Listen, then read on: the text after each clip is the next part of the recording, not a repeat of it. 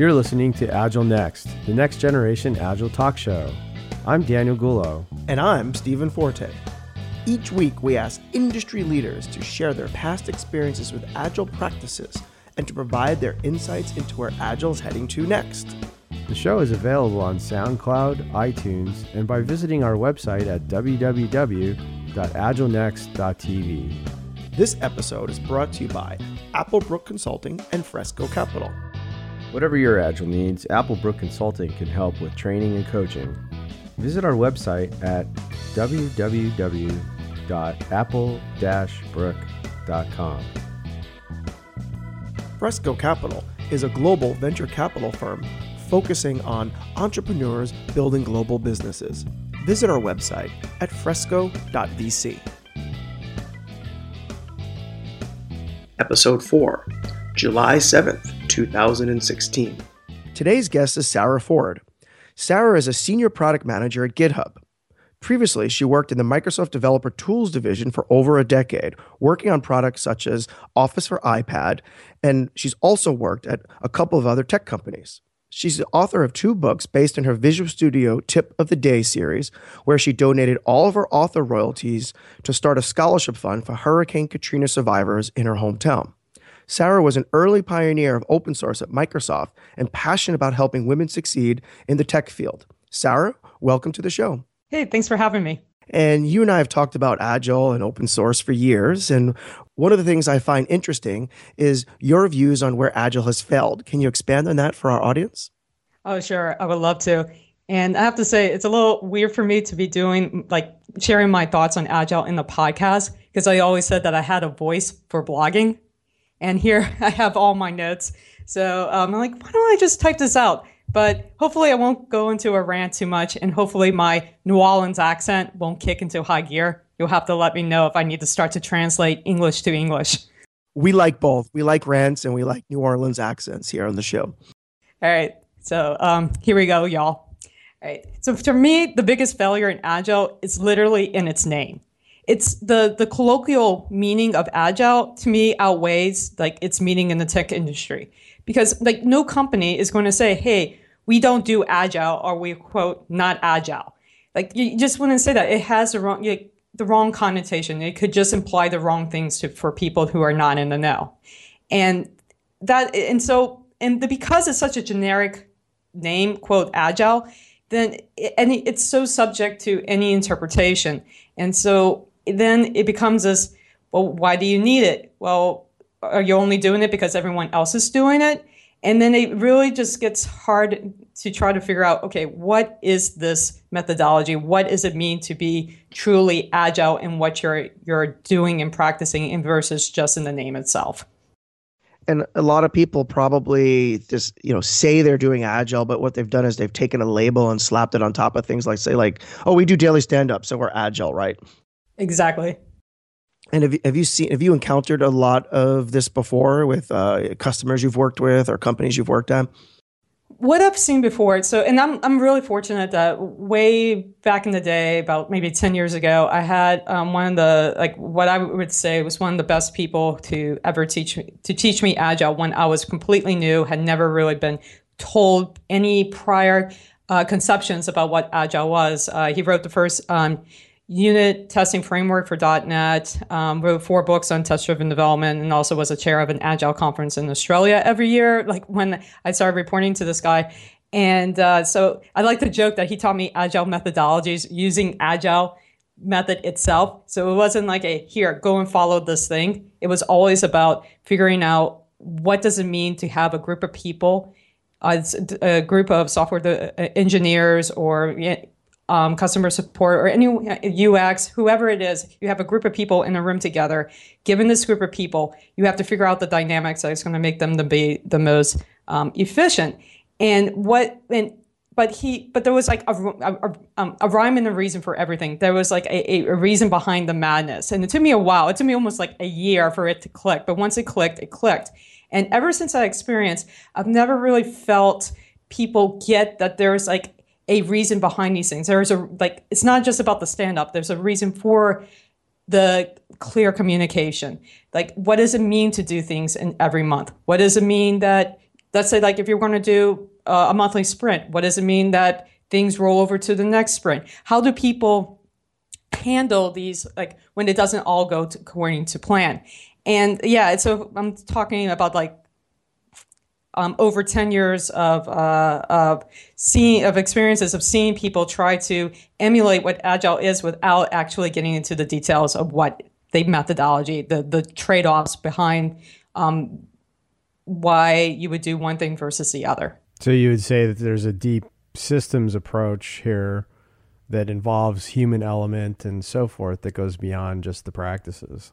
Exactly. Yes. Like, what are these trade-offs? Why are you doing a stand-up? Why are you doing monthly sprints? Like, just like being able to articulate the why. And I haven't found many people be able to do that.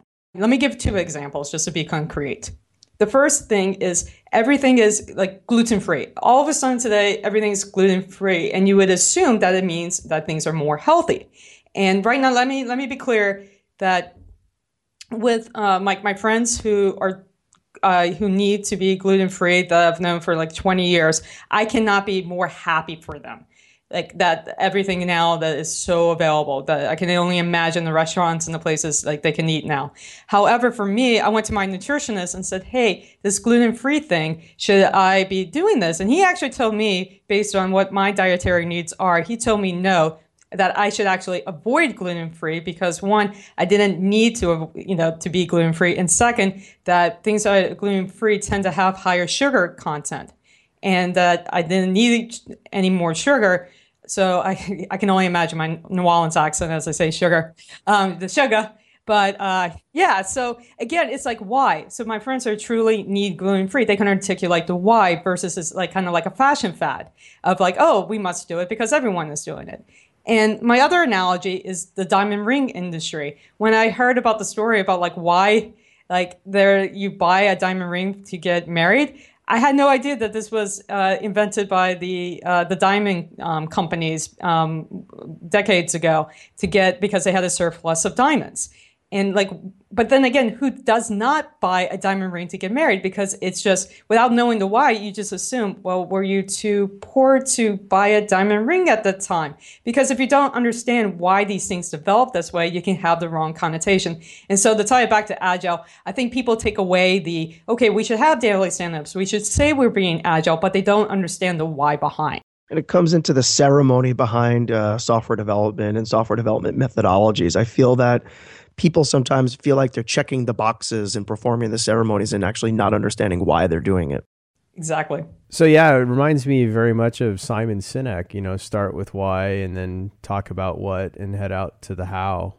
I'd say I like that. That might be better than my own personal favorite game of, describing. Can you describe your Agile methodology without using the term Agile? That might be a better way to do it, or a less abrasive way to do it. Well, can you talk about your Agile that you use personally without using the word Agile?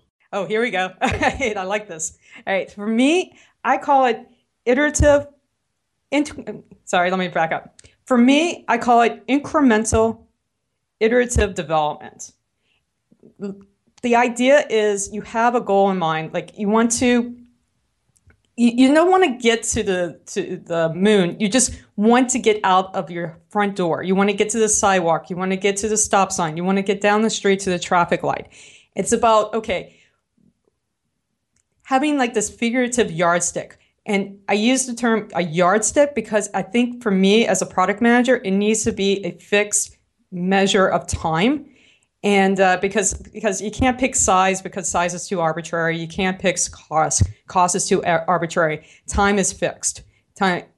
So for me, a yardstick it's perfect analogy for this. And so you have something that's fixed and say, okay, today I'm going to work, like I'm going to walk down the street for 10 minutes. Tomorrow I'll do another 10 minutes and I'll reevaluate. Okay, I'm going to walk tomorrow for another 10 minutes. How do I feel? How am I heading in the right direction? Oh, what if there's a traffic accident? What if there's construction on the sidewalk? What if I have to change my tack or change my approach?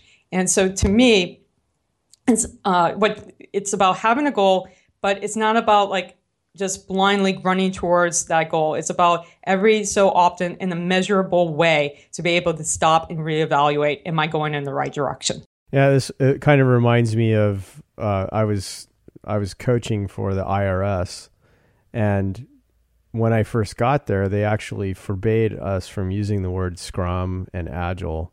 They called it iterative incremental delivery. At first, I was like, well, how agile can they possibly be? And I was very offended by that. But after I was there for a while, it's like I came to the conclusion it doesn't really matter what language you use, right? People have an allergic reaction sometimes to agile terminology and so forth. So if you start to just say, well, how about if we meet every day, right? Just to have a quick conversation about how it's going and so on. And people are like, yeah, okay, yeah, sure. That sounds like it makes sense. You don't know what type of residual stress that they bring to the table. You don't know what they've been through previously with bad experiences. And if we go back to just getting back down to what the why behind what we want to do, just getting more concrete and not using buzzwords to hope that people get what you want, but being able to clearly communicate. Let's talk every day and figure out what we need to do to get us unblocked. And if we don't need to meet every day, we won't, but let's start somewhere. And I really like the concept of having people describe their methodology without using the word agile. I feel that it, as both Daniel's example, the IRS, and you were talking about it, in your example, it gets people out of the mindset of labels and rules and, as I said before, check boxes. And so is that one of the reasons why you've asked people to do that? I'm not sure why I started asking people. I think it was just something recent in the past couple of years that I noticed patterns when people would come to me and say, hey, tell us about Agile. We wanted to fix problem X.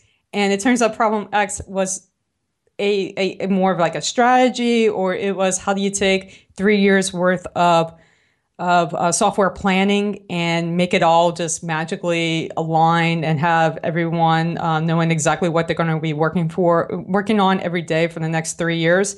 And what I started realizing is it was like this cure-all that this one term was going to fix all this. I'm like, no, it's a methodology, it's a development process. It's not like this thing that's going to solve your strategy. And so I'm like, why are they asking me about like Agile? And so that's when I started asking, like, the other question is, well, what is the problem you're trying to solve? What is it that you're hoping for a solution? What is it? If I could wave a magic wand and I could tell you anything, what would you wish that I could answer? And that's when I started realizing, wait a minute, everyone doesn't have the same background as I do with what this term means. Let me figure out what they're hoping that this term means for them. So that's very interesting perspective, Sarah. Switching gears just a little bit, you're a competitive sailor, or you have been in the past, and I am as well, having grown up in Dana Point and Laguna Beach area. Tell us about your analogy between sailing and Agile.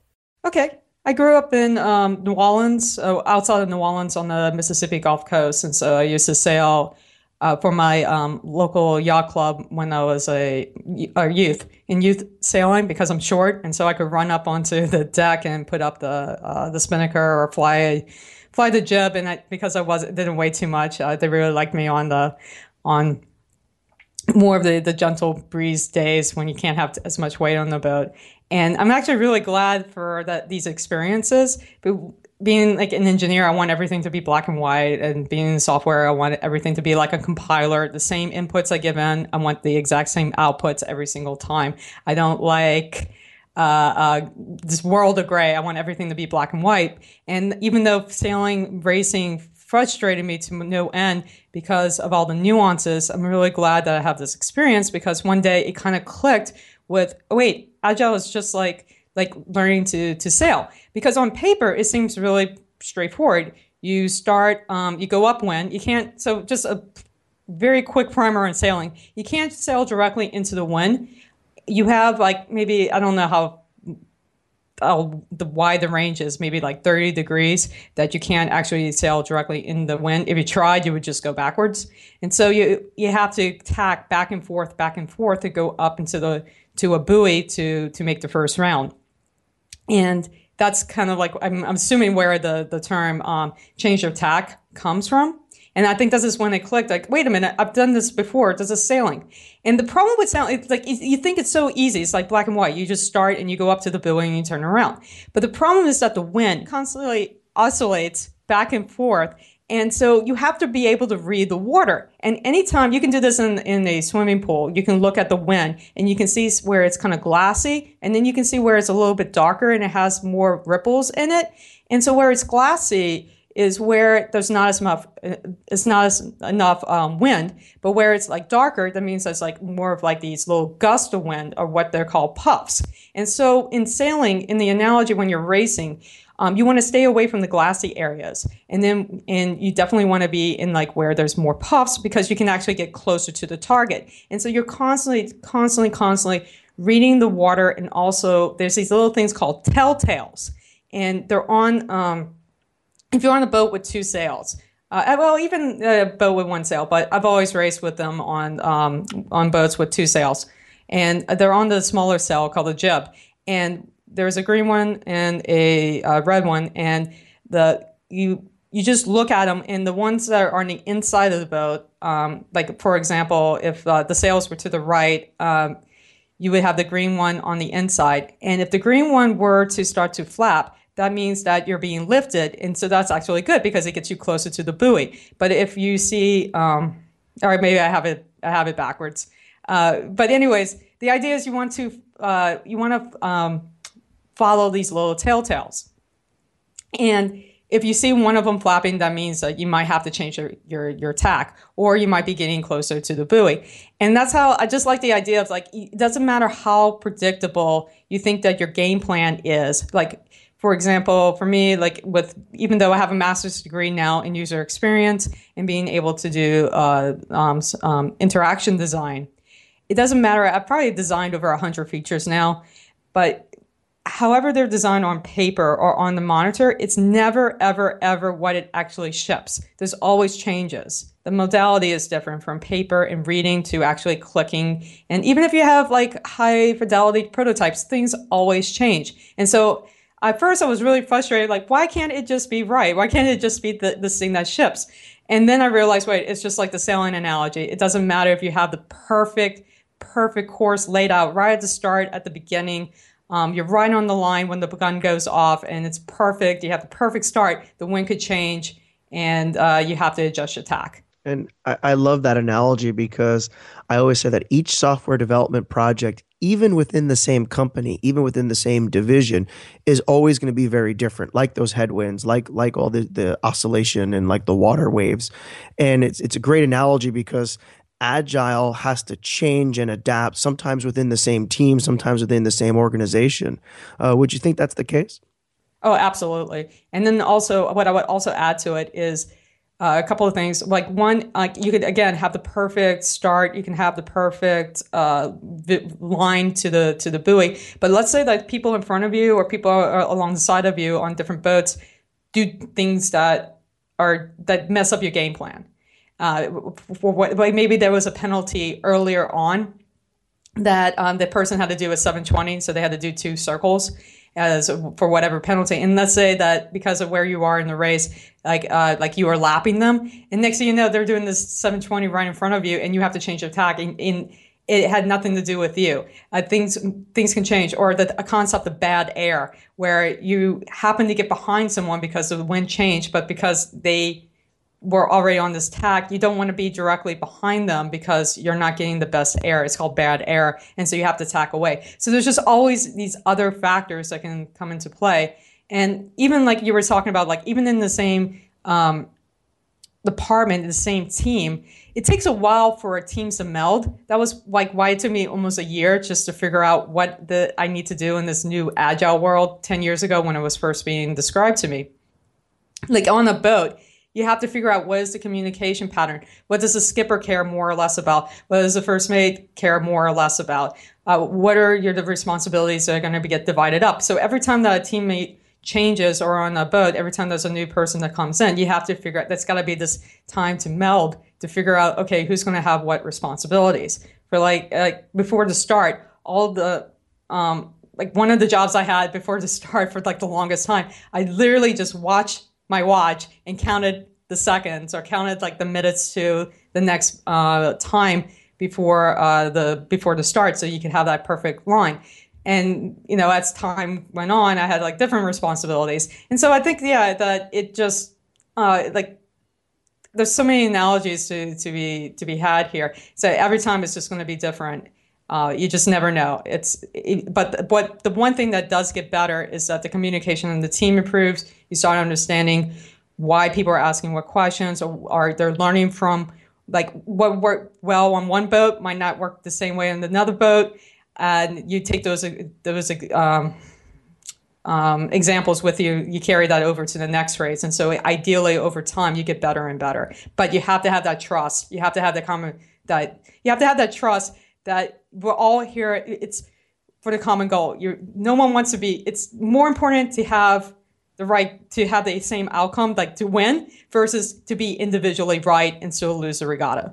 And I couldn't agree more. I love the analogy because it brings me into that concept that every project is different. So it's very refreshing to hear. And other guests have come on and used analogies for jazz and medical. I mean, we've heard lots of different analogies with Agile. So it's great to hear you talk about something that's deep rooted in your personal experience.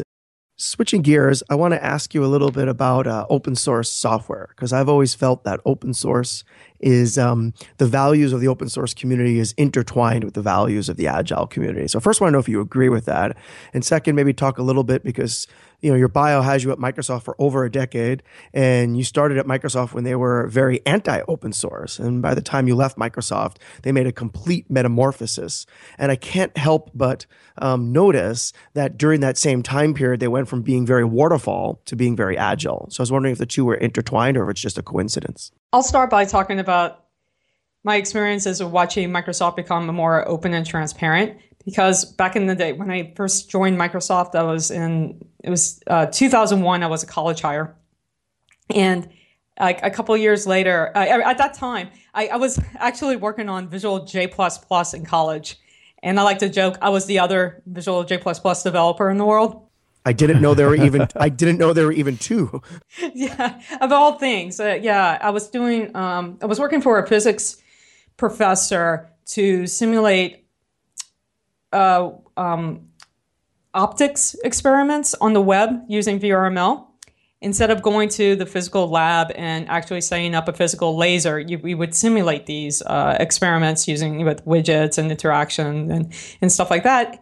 And so they were using Visual J++ for whatever reason. I can't remember. It's been too long. And remember, I found this bug in Visual Studio. It drove me crazy that every time you would try to step into a function with a breakpoint, if you jumped across files, you would get off by 1 every time you would jump across a file. So I actually had to keep in a piece of paper, okay, am I off by 1 right now? Am I off by 2 right now? Just to be able to debug. And I wanted to report the bug to Microsoft, but it was actually going to cost me $250 on my credit card to report the bug. And I would get the money back only if Microsoft determined it was a bug. So this is the year 2000, 1999, 2000. And this was my experience with Microsoft. I'm like, that is my rent. There is no way I'm going to put my rent on my credit card just to be able to report a bug.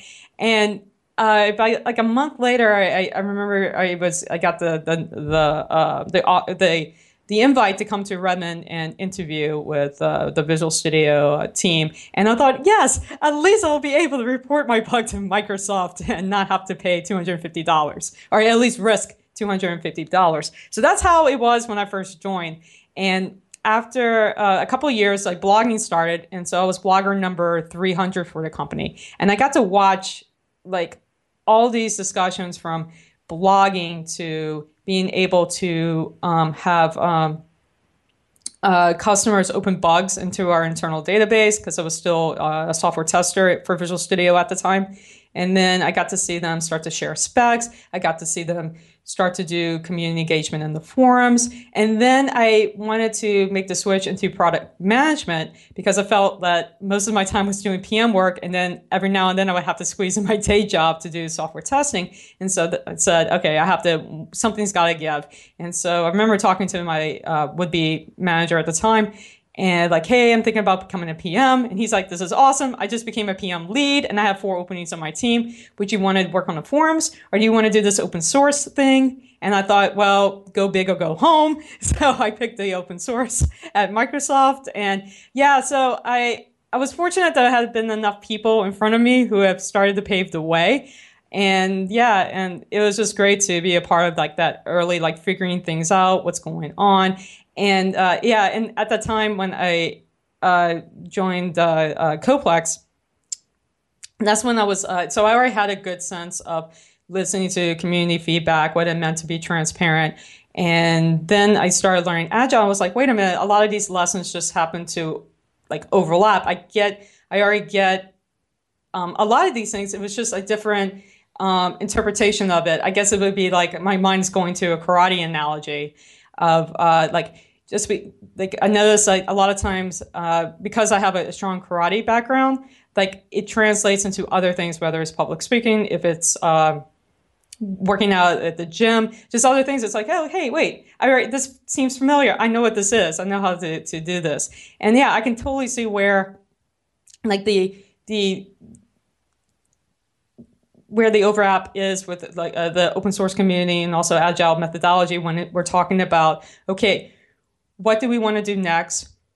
Let's get a pulse from the community. Did things work? Did things not work? What do we need to adjust? And the other thing, the whole reason why I went back for my master's degree was because of all of this. I wanted to understand, okay, I know that there's a difference between listening to what people want and then also providing them what they need. I just didn't know how do you actually provide them with what they need. The only people I knew who did that were UX researchers and UX vendors. And so I said, okay, I need to know that. I need to know what they know. And so that's why I went back to grad school to get my master's degree in UX, because I was like, okay, I get the understanding how to listen to customer feedback, but how do I actually surprise them? For me, the ultimate goal of being a product manager is give them a solution to a problem they never knew they had. And that's, to me, every feature I work on, every feature that I hear, like a feature request come in, it's like, okay, thank you for that information. Now, how do I surprise you with this ultimate solution? So, Sarah, we ask all of our guests the same question, which is the whole premise of our show. Where do you think Agile is going next? What's on the horizon, in your opinion? Have you guys seen the Agile is Dead post that's been making the rounds this week on, it was a LinkedIn article? Yeah. Yeah, what stood out to me is about this article, and it was the whole point about like Agile having a quote sweet spot. And it just, the last time I've heard anyone say something along those lines with Agile and being favored towards it being Agile development was a while back, someone said like Agile only works if you're on a website. And I'm like, well, I don't know if I agree with that, because what I was taught is that you can take any software product, you can break it down into, okay, what do I want to achieve today? What do I want to achieve tomorrow? It's really all we do normally is just actually calling out, this is what I'm doing. And so I wonder if what it's not so much that Agile is dead. What I would maybe interpret it is that the buzzword Agile, to be able to hide behind this terminology, might be coming to an end, and people are starting to realize, wait a minute, we need to be more articulate with what we're looking for from potential new hires or for employers of, okay, how are you going to deal with legacy debt? How are you going to deal with uncertainty? How are you going to deal with where you have teams upon teams upon teams? I always thought that, Scrum of Scrums, when you have multiple Scrum teams and then you have the Scrum of the Scrum team, when your meeting is literally SOS, a literal cry for help, you might want to rethink things. It's like going back to gluten-free or the diamond ring, like having a meeting called SOS is probably not a good sign. So I think that where I think things are going is this whole notion of being able to plan out, okay, once every month we're going to deploy, or once every couple of weeks we're going to deploy. That seems to be slipping away. And it makes me a little uncomfortable because I like to have one factor that I can control, meaning time, as a product manager, because it makes me a better product manager to make sure that I don't overscope my features. But I feel that that's starting to slip away. And what does it mean to always release? What does it mean to, like, as soon as you have code that it goes live? And I think that's where I see the future of what does this mean that, okay, you have code and you throw it, it's as soon as it's shipped, it goes out. And I think that's what I see the future coming about. What are the pros and cons to that? What are we looking for in terms of talent and growth, of how do we deal with these, the side effect to this, or also the potential like goodness of this, or but then again, a side effect could be, do customers just expect bugs now to always be fixed? What does it mean to have a gap, a gap with, hey, I had this feature request, why did you fix these immediately and not mine? I'm not sure. I like how the article kind of called out DevOps. That could be interesting. That could be the next thing. I'm not sure, but I want to see. I'm curious. What does it mean to always be deploying? That's a fascinating perspective. And one final question we have for you is, what's next for Sara? Yeah, for me, what's next for me right now is, when I was doing my master's degree in UX, you have to do an experiment. You have to actually run an experiment, almost like a psychology experiment, where you have to get a p-value and figure out if it has significance and do all the stats on it, kind of like a A/B testing or something along those lines. But me being me, I was actually going to work with a kinesiology professor that studied motor learning on how do you develop skill, like physical skill. Like, if I've never seen this coffee mug before, how do I know how to pick it up? Like, how do you actually develop skill? Normally it would be called muscle memory. And so I thought, okay, I'll do a research project on that. And I was going to use one of these devices that was built in the 1960s to follow a ball around in a circle using like a stylus. And I'm like, wait a minute, I could build this thing with a Kinect, and we could get all this other telemetry on the human performance. Like, you can not only get the XY coordinates, but we could also get the Z value. We could also get lean. We could get heart rate measurement potentially. We could get all these other stats. Why don't I just like try to prototype something? And so I quickly prototyped something, and I sent it to my advisor. And she said, you're onto something when your grad advisor replies to you 3 times in 10 minutes. And she was like doing backflips. But one of her things was, she said, hey, you need to make this proprietary. And I said, oh, no. If I'm doing this, we're going to open source it. And this is why. And so she's been in academia for 35 years studying, how athletes or anyone, how you develop skill, motor learning. And here I am saying, we're going to do this open source thing. And this is why, because we want the transparency. We want it to be replicated. We want like all these other things, all the goodness that comes with doing open source. And it was just like opened up this whole new world. And she's like, we're going to write papers on this. And I'm like, wait a minute, what do you mean we are going to be writing papers on this stuff? And so this was over a year ago, or 2 years ago. Been graduated for over a year, but of course, me being me, I'm still working on this project, and people are actually starting to do research on it. And so over this summer, I'm going to be helping them kind of like teach this whole new segment of the professional world of this is what it means to do software development. And because I love talking about software, I love talking about how software is developed and also the benefits of doing open source. It's really exciting for me. And so this is going to be my summer project of explaining to the academic world. This is why we picked doing open source over proprietary for this type of project. So yeah, that's on the near horizon for me. Sounds like you have some awesome things ahead of you, Sara. Thanks. It's been a great conversation. I want to thank you for being on the show. Thanks you all. Normally, I would say I have like a voice for for vlogging again. So thanks for putting up with my rants and my New Orleans accent. Next week on AgileNEXT, we have Zach Sapala from Particle.io talking to us about the lean hardware movement and how Agile methodologies fit in. It is surely a unique take on Agile and where it's heading next. Hope to see you then. A big AgileNEXT thank you to our sponsors Fresco Capital and Applebrook Consulting. Visit Fresco Capital at frescocapital.com and Applebrook Consulting at apple-brook.com. We hope to see you next week on AgileNEXT. In the meantime, check out our website at agilenext.tv.